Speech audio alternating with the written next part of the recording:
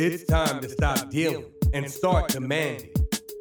It's time to stop being PC and start being transparent and authentic. It's time to get real. Prepare yourself. It's time for Crazy and the King.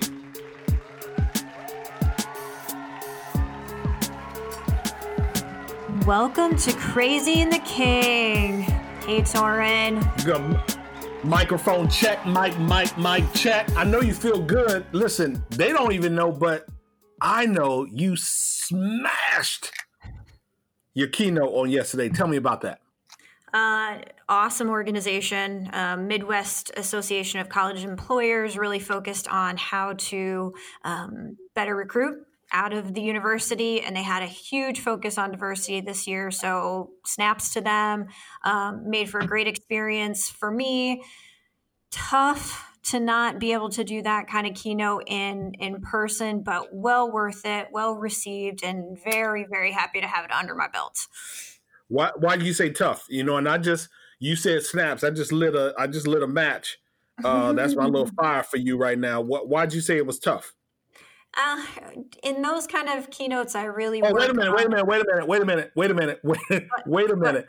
It's absolutely important that you put clarity on that. I lit a match because I'm lighting a candle. I'm not doing anything different in my office. I just want you. I was just going to go past that and go. Yeah, I thought about that. I said, we got to make sure we clean that up. Okay, go ahead.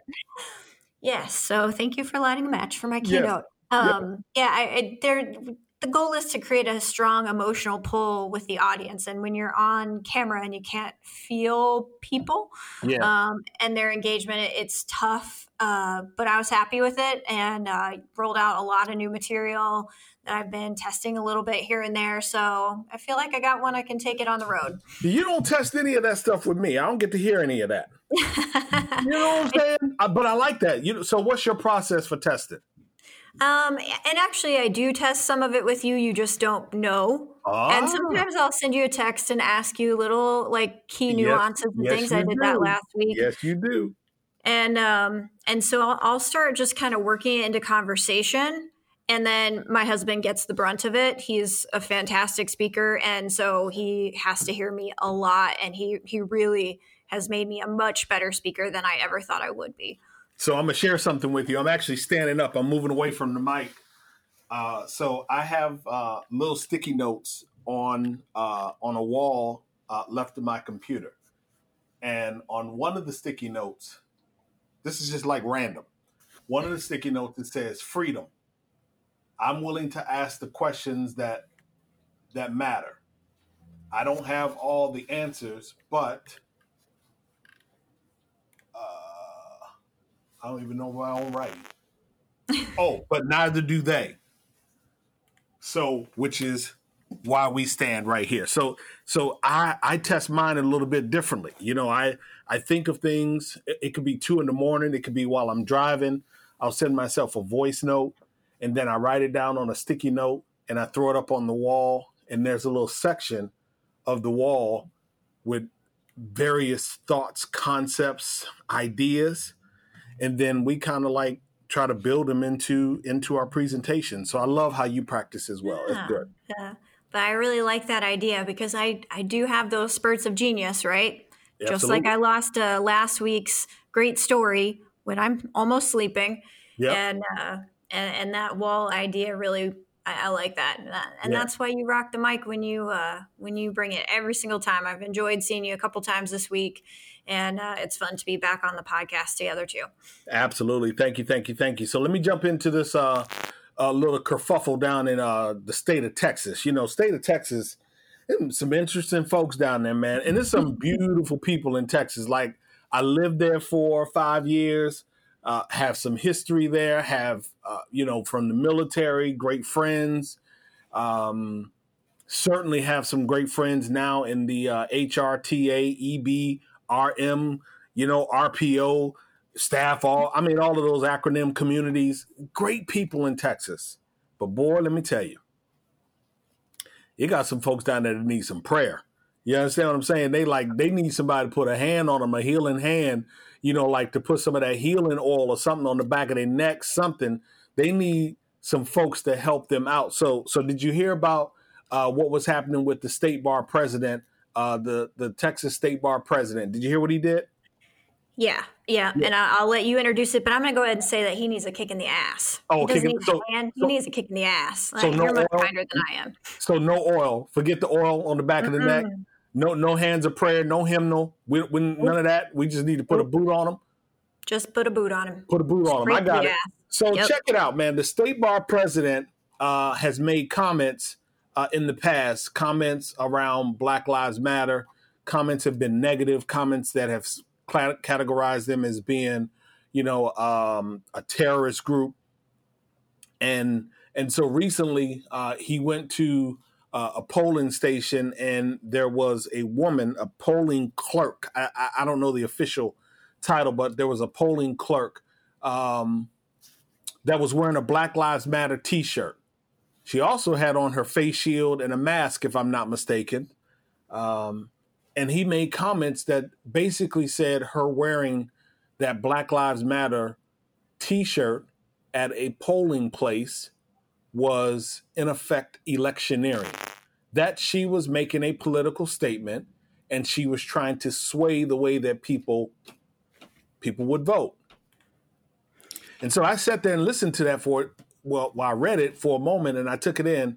And shout out to Tory Palmer for sharing the story with me. He and his wife, they listened to the podcast, and they got the story up to me and put it on my radar. And I said I would make some time to research it. So I watched it. I read a couple of articles. I watched the hearing the State Bar Association had. They had a Facebook Live hearing, and I watched pretty much all of that. 61 people spoke. 61 different attorneys spoke. Thousands of comments. And I just found it interesting that you are the president of a legal organization, that you should show up with some degree of deference to social justice, injustice, the climate that we are in around policing, and last but certainly not least, why we have Black Lives Matter. And for you to say that they're a terrorist group, and to try to have this woman, I don't want to say he wanted to have her arrested, but certainly he was trying to do something to diminish her ability to work as a poll worker. I just found that to be a bit disingenuous. And what I will say, Julie, is that the reason they had that Facebook meeting, that Facebook Live meeting, is because they were voting to see whether or not he should resign and step down. What do you think? So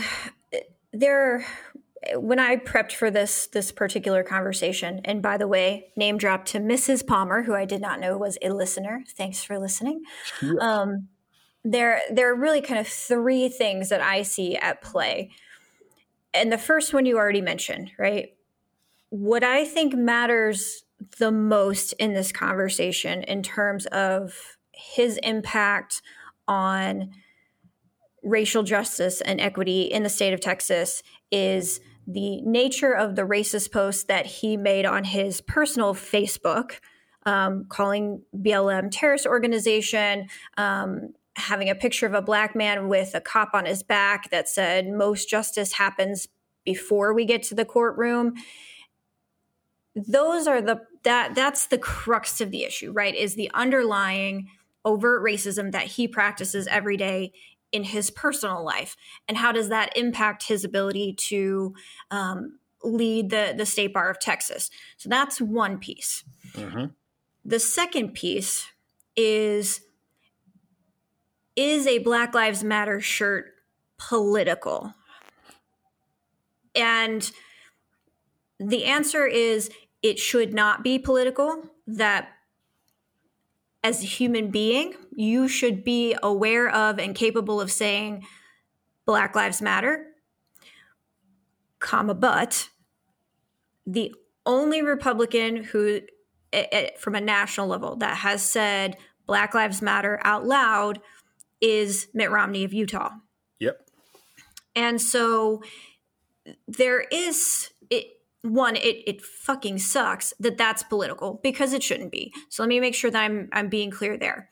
But the second piece is that if we all are agreeing on the premise that the shirt does more equally represent, more dramatically represent the Democratic Party versus the other one, then we could make the assumption that it is a political shirt for his purposes.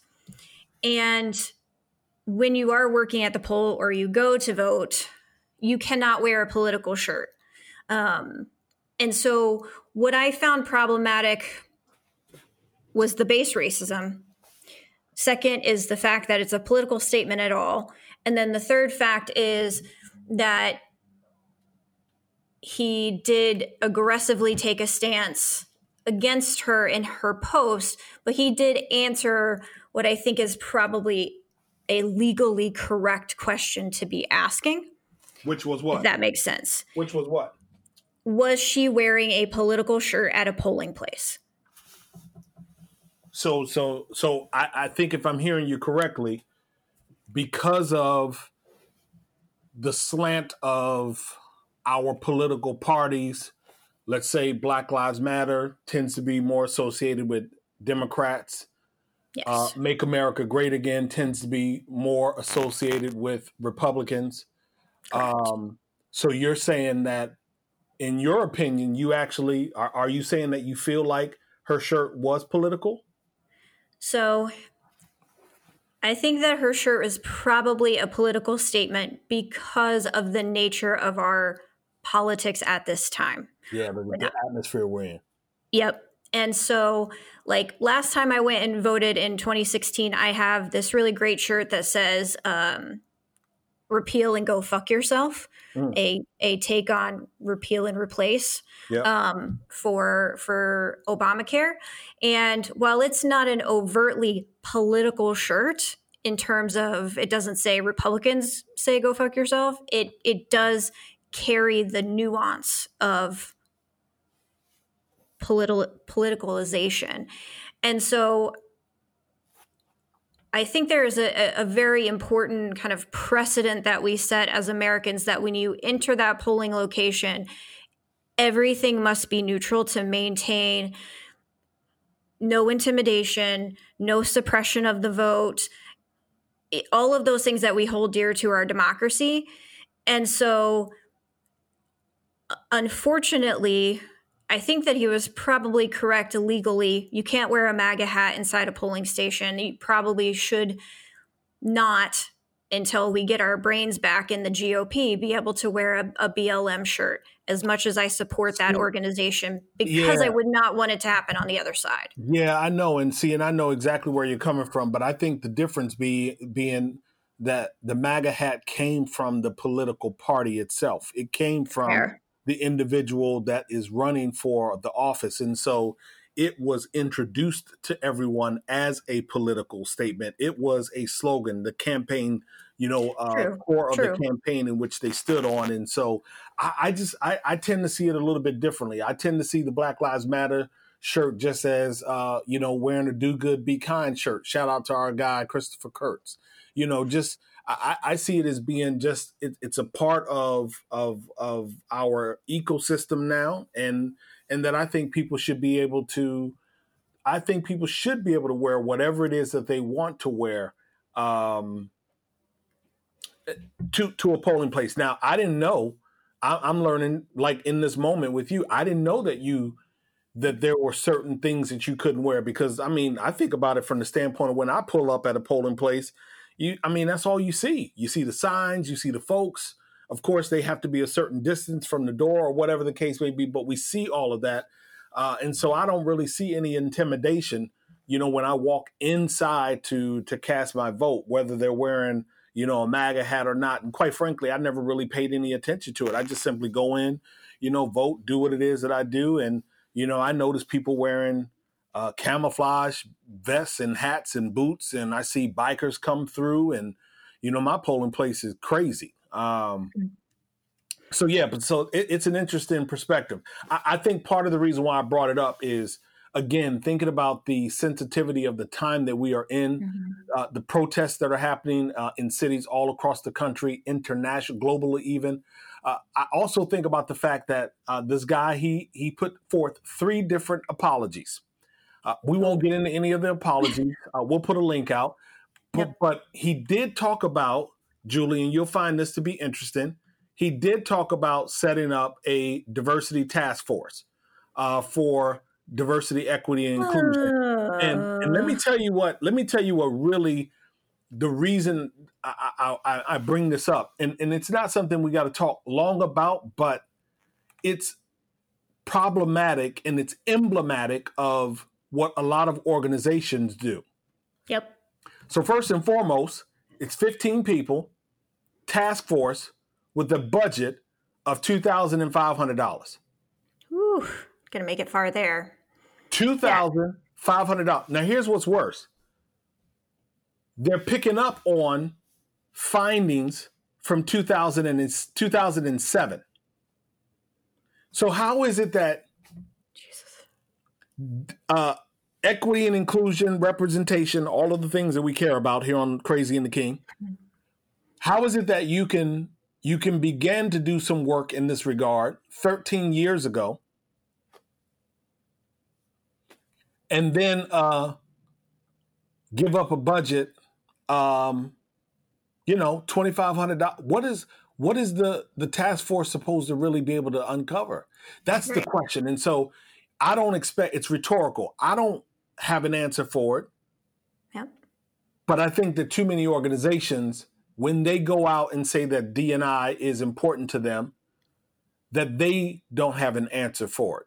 And part of the reason so many of them struggle is because they lack the commitment, both in terms of headcount and financial resources, the allocation of resources. And so if you're listening and you're in an organization, I really hope that your team, the people that are curating your first step, your second step, how you advance this mission, I hope that they are serious about how they are allocating the budget and what they want to get accomplished over a said period of time. That's the reason I brought it up. Yeah, no. And I want to be clear that I absolutely think this guy should have been tossed, more so because of the overt racism on his personal page and his approach to the poll worker, not for answering the legal question, which I think came out as like the basis of where we were going. I think that he had enough underlying terrible behavior to have him step down without that question. So I know you have another great quick story on Nike. Is that right? Yeah, real simple. We talked about Nike last week, if I'm not mistaken, because they had some issues with their Instagram page and someone apparently took it down. Folks inside of Nike said that they didn't do it. But again, their Instagram, or one of the Instagram pages for Nike, was taken down. And I think that this was a page that was primarily being used by individuals to talk about their experiences, the Black experience inside of the Nike organization. And so this week it was announced that Nike's first chief diversity officer was stepping down after 2 years in the role. Her name is Kelly Leonard. She's walking away, and Felicia Mayo is going to take over. Now, Felicia is not new to the organization. She actually joined Nike after working with Tesla, and she joined the organization last year. She's going to have a slightly different title, Julie. Not that the work is going to change, but they're going to call her the Chief Talent, Diversity, and Culture Officer. And I suspect that culture piece is very much so connected to the challenges that Nike had back in 2018 when that envelope of comments from women were dropped on Mark Palmer's desk. And, it was a big issue, and they lost a lot of talented individuals. They lost a friend. I'll just say that, they lost a friend, a really, really good brother who was in the organization. And he, by all accounts, had nothing to do with the things that were happening to the women, but it's because he kept silence. And we've talked about this on previous episodes of Crazy and the King. but because he didn't say anything, that good brother walked away from a very, very robust opportunity within the Nike organization. So I'm rooting for, Miss Felicia Mayo, hoping that she is able to turn some things around and continue to push the work that, myself and some of the others have done in working with the organization. Last thing that I'll say about it is John Donahoe, the CEO of Nike, he actually just took the helm in January of this year. What a year to become a CEO of such an organization. He says, what I have learned, quote, what I have learned is that many have felt a disconnect between our external brand and internal experience. And so John Donahoe is hoping and betting on Felicia Mayo, and so am I. Let's talk ADA. Yeah, so we had a big anniversary over the weekend. Actually, on Sunday, the 26th, was the 30th anniversary of the Americans with Disabilities Act. Yeah. And kind of just in celebrating that and thinking it over this weekend, I found a couple of really interesting things. One is that, and this is me always learning, last month was Minority Mental Health Month in June. That's not something that has hit my radar before. And so the good people over at NAMI, which is one of the leading mental health organizations in this country, did a fantastic awareness video on minority mental health and awareness. And I'm going to post that in the show notes, but also on our Facebook page, because it's got some fantastic videos that we definitely want to read. And the way that I came about this actually is Google put out a blog, I think it was on Monday or Tuesday, about some of the search trends that they're seeing, which they do all the time. But these were specifically related to disability. Let me real quick. When you say Google put something out, did they put out an actual blog post, or was it in, when you go to the Google page and you click on the Google Doodle or whatever it's called? Mm-hmm. So I don't know if it was a Google Doodle, but it is definitely a blog page. Okay, got it. That's out. And for Black mental health or minority mental health, we actually saw some of the all-time hits in terms of searches in June and July really focused on mental health for, in particular, Black Americans. Okay. And so that was really positive. One, because we talk about all the time the intersection of race, gender, sexual orientation, and disability. And, I have sometimes had a hard time starting conversations with other diversity groups who feel like disability is trying to take over. And really what we're trying to say is, hey, we're a part of you and we want to be here to support you as well, and help raise that bottom up. And, mental health is a huge issue in the Black community and communities of color, which have a lot less access to mental health services than white people do. And so just from hey, let's put that on our calendar for next year, mental calendar, we're going to do something on Crazy and the King to celebrate Minority Mental Health Month in June of 2021. But also just affirmatively knowing that what we're seeing out of Google in terms of search is that intersection is starting to get some traction and people are starting to do some searching around it. And in terms of general disability, the company highlighted the word ableism, right? We've talked about that before, which is the belief system that an able body is superior to a disabled body. Yeah. And the term ableist language as one of its top searches for 2020 so far. Boom. Boom, right? Why do you think that is? I think that there has been so much work around civil rights for people with disabilities, the fights that were out front when the changes to Obama or the Affordable Care Act were being protested, and you saw people in wheelchairs and who were very physically disabled being carried out by Capitol Police. I think that started it and has carried into Crip Camp, which had huge search results this year. And so it's really this, for me, an affirmation that all of the talking and the activism and the advocacy that we've been doing, me personally for the last 10 years, is starting to come forward and is starting to be recognized as we continue to move forward on our civil rights journey.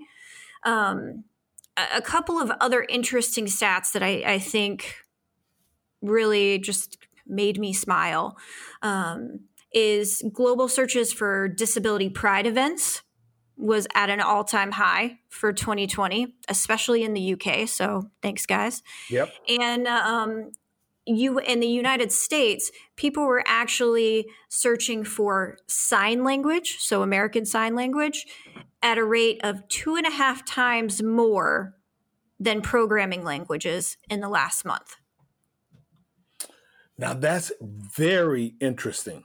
Yeah, that one blew me away. Because first and foremost, learning sign language is, I think that could probably be a fun experience, like really being able to communicate in that particular way. And I'm always fascinated when I see a person delivering and working through sign language, the rapidness in which they can convey their message. It's always been fascinating for me. And so while I think it may be a bit of a challenge, again, because it's something new, I think it could be fun. But to see or to hear you say that searching for that on Google more than learning Ruby and some of the other programming languages, fascinating. Right. Yeah. So ableism and ableist languages apparently going to just continue to be a hot topic. And we all need to learn more sign language. I know my alphabet in a couple words.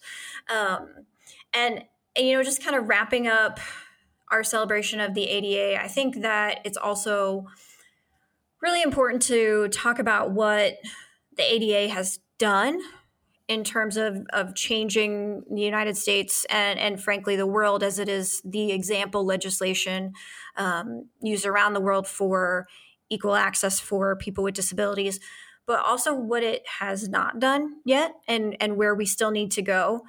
And so, the first thing that when anyone thinks of the ADA is physical access, right? Curb cutouts, doors that are wide enough for wheelchairs, ramps, access to transportation and services. And that has been, I think, the biggest impact of the ADA, right? It changed the way buildings were made. It changed the way construction happened. And it fundamentally allowed for people to have access. And it also allowed... And the other thing Yep. to think about that, to add on to that, Julie, is it's not just the individuals that are operating or moving through life differently able that are benefiting from it. You got regular folks that enjoy when they're jogging or running or even just walking up a sidewalk that they don't have to step over a curve. They will use the cutout portion of the sidewalk. You have individuals that will walk up the ramp versus walking up the steps. So think about when you have a bit of an injury, it might be easier to do it that way. And so it really is important for us to just kind of edify the fact that when we make these advancements, and I'm going to shout her out a little bit later in the show, but Rachel was talking on a panel that I was moderating, and she said, she loves to shout into her remote control and have her remote control to change the channel. She says, but that wasn't built for me. I'm abled. That was built for someone who couldn't see perhaps the buttons on their remote control or access the functionality by pushing, and they had to use voice recognition. So I don't want it to be missed on people that a lot of what we have seen in terms of some of these advancements, we're benefiting from them as well. Yeah, and that's a great point, because when you build for the atypical body, right? The body with a disability, the mind with a disability, you build a better experience for everyone, right? Stairs don't work for the entirety. A ramp works for everyone. And when we think about how we build things, right? Not just buildings, but systems and services and solutions, we should be thinking with that approach versus the typical approach, because the reality is that most of us are not as typical as we would like to think that we are, or we're going to grow into a place where we need those services too, and we haven't advocated to have them. Another huge piece of impact that the ADA has made is around services, right? So it's deinstitutionalization. We've seen a massive shift from institutionalizing people with disabilities, regardless of the type of disability, into community-based living, community-based services. And part of that is because of access, but a lot of it also has to do with the civil rights demands for inclusion for medical care and needs within the community versus that institutionalized setting. And the ADA set the tone for that. And it's increased anti-discrimination and civil rights protections. We've seen individuals increase their ability to make decisions on their own behalf, although we still have a long way to go, to marry, to be a part of the community, which is incredibly important. And one thing that I said at the keynote this week is that where we have not made an impact and where I want all of our listeners to help us make that impact is that the ADA has not significantly impacted the unemployment rate for people with disabilities in 30 years. Yeah. I was having that conversation with Zach from Living Corporate. You can, find him over at living-corporate.com. His conversation with me is going to be coming out in a couple of weeks. And, I love Zach. I love the work that he's doing over there. But, he raised the conversation and I'm paraphrasing, but basically, that Black and brown people, tend to be the ones receiving the short end of the stick. And I said, if we're going to have an honest conversation, when we thinking about this workplace, people with disabilities have always, and I'm not talking about those, you know what I mean when I say people with disabilities, those that truly could be inside of the workplace. Yes. They, I believe, have gotten an even worse end of the stick. And I don't like to say that often because I don't want people feeling as if we are comparing or prioritizing one another's disadvantage, because we're all losing. We're all being impacted. But I just thought it was appropriate that we were honest that this audience, this group, has been severely ignored. And when you say 30 years, I say even longer. Yeah, and to take that one step further, people of color with disabilities, women of color with disabilities are even further impacted. And so that's where that intersection and that allyship together becomes even more significantly important. And so, we still have a long way to go. We're at roughly 18% unemployment rate for people with disabilities right now, even with an incredibly low labor participation rate of able-bodied or of capable-bodied people who have disabilities who can be in the workplace, but we have not built that world for them yet. And, just in wrapping, I think that the other piece of legislation that does not get nearly the attention and probably has been nearly as impactful is the IDEA Act, which was passed in, I believe, the mid-90s, if I remember correctly. But it was the legislation that changed access to a public school education for people with disabilities. And that is critically important to create a place where we can actually have professionals with disabilities, professionals who are getting an education because before that, a public school education was not a right of a disabled child. Yeah, definitely catching the short end of the stick.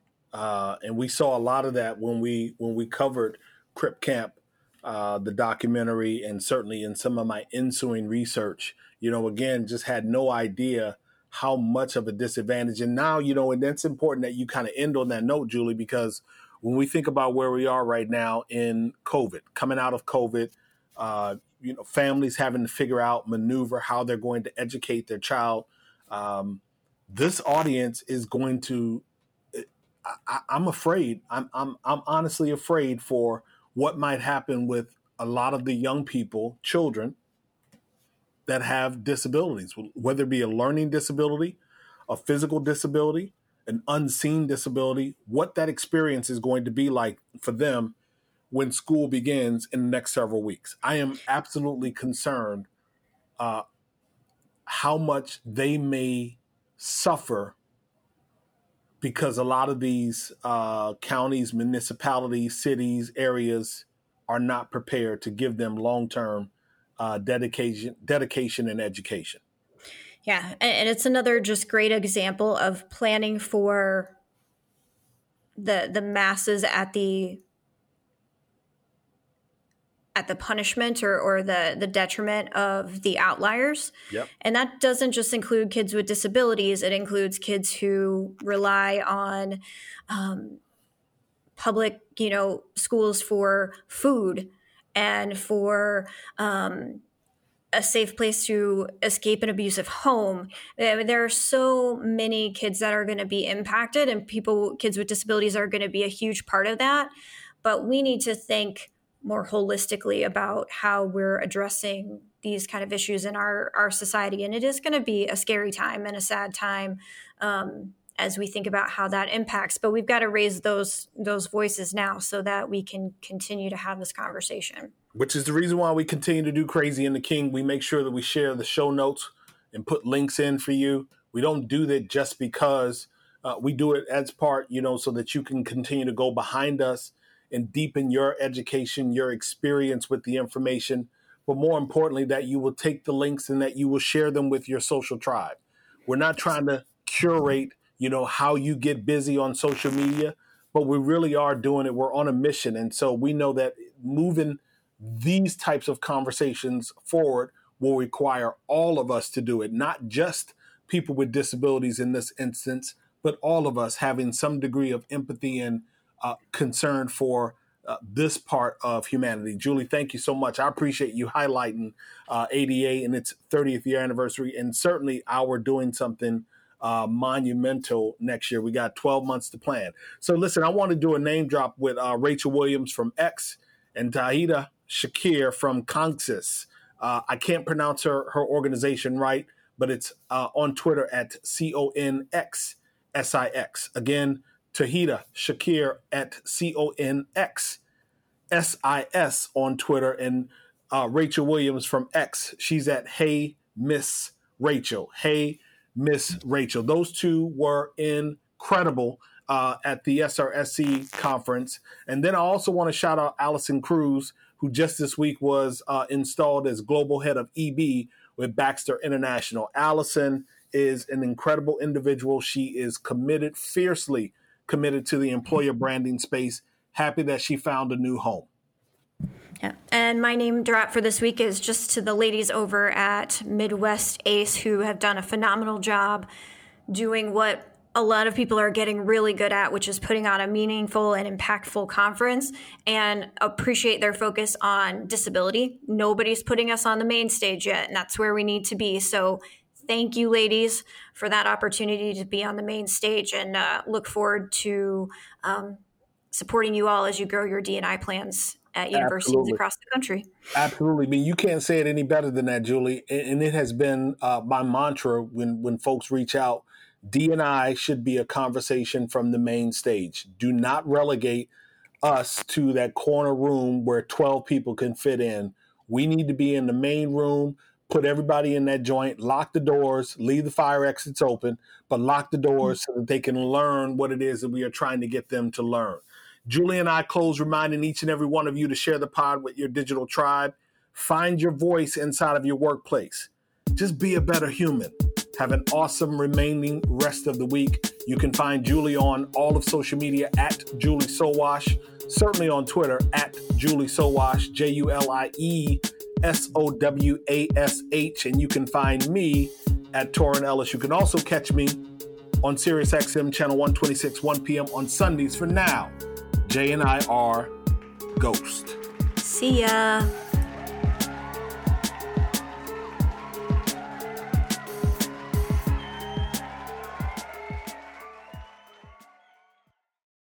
Welcome, change agents, to your go-to place for stories that ignite your spirit, fuel your purpose, and connect us all.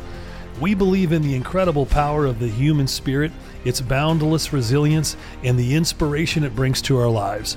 On the Driving Change podcast, we'll journey together through the extraordinary yet very relatable experiences of some of the most amazing people on earth.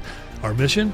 That through these stories, we might just spark change within you and awaken a newfound motivation to harness your unique gifts to make a real difference in the world. So get ready to be inspired and join us on this incredible adventure. You can find the Driving Change podcast on Apple Podcasts, Spotify, iHeartRadio, or wherever you love listening to your favorite podcasts.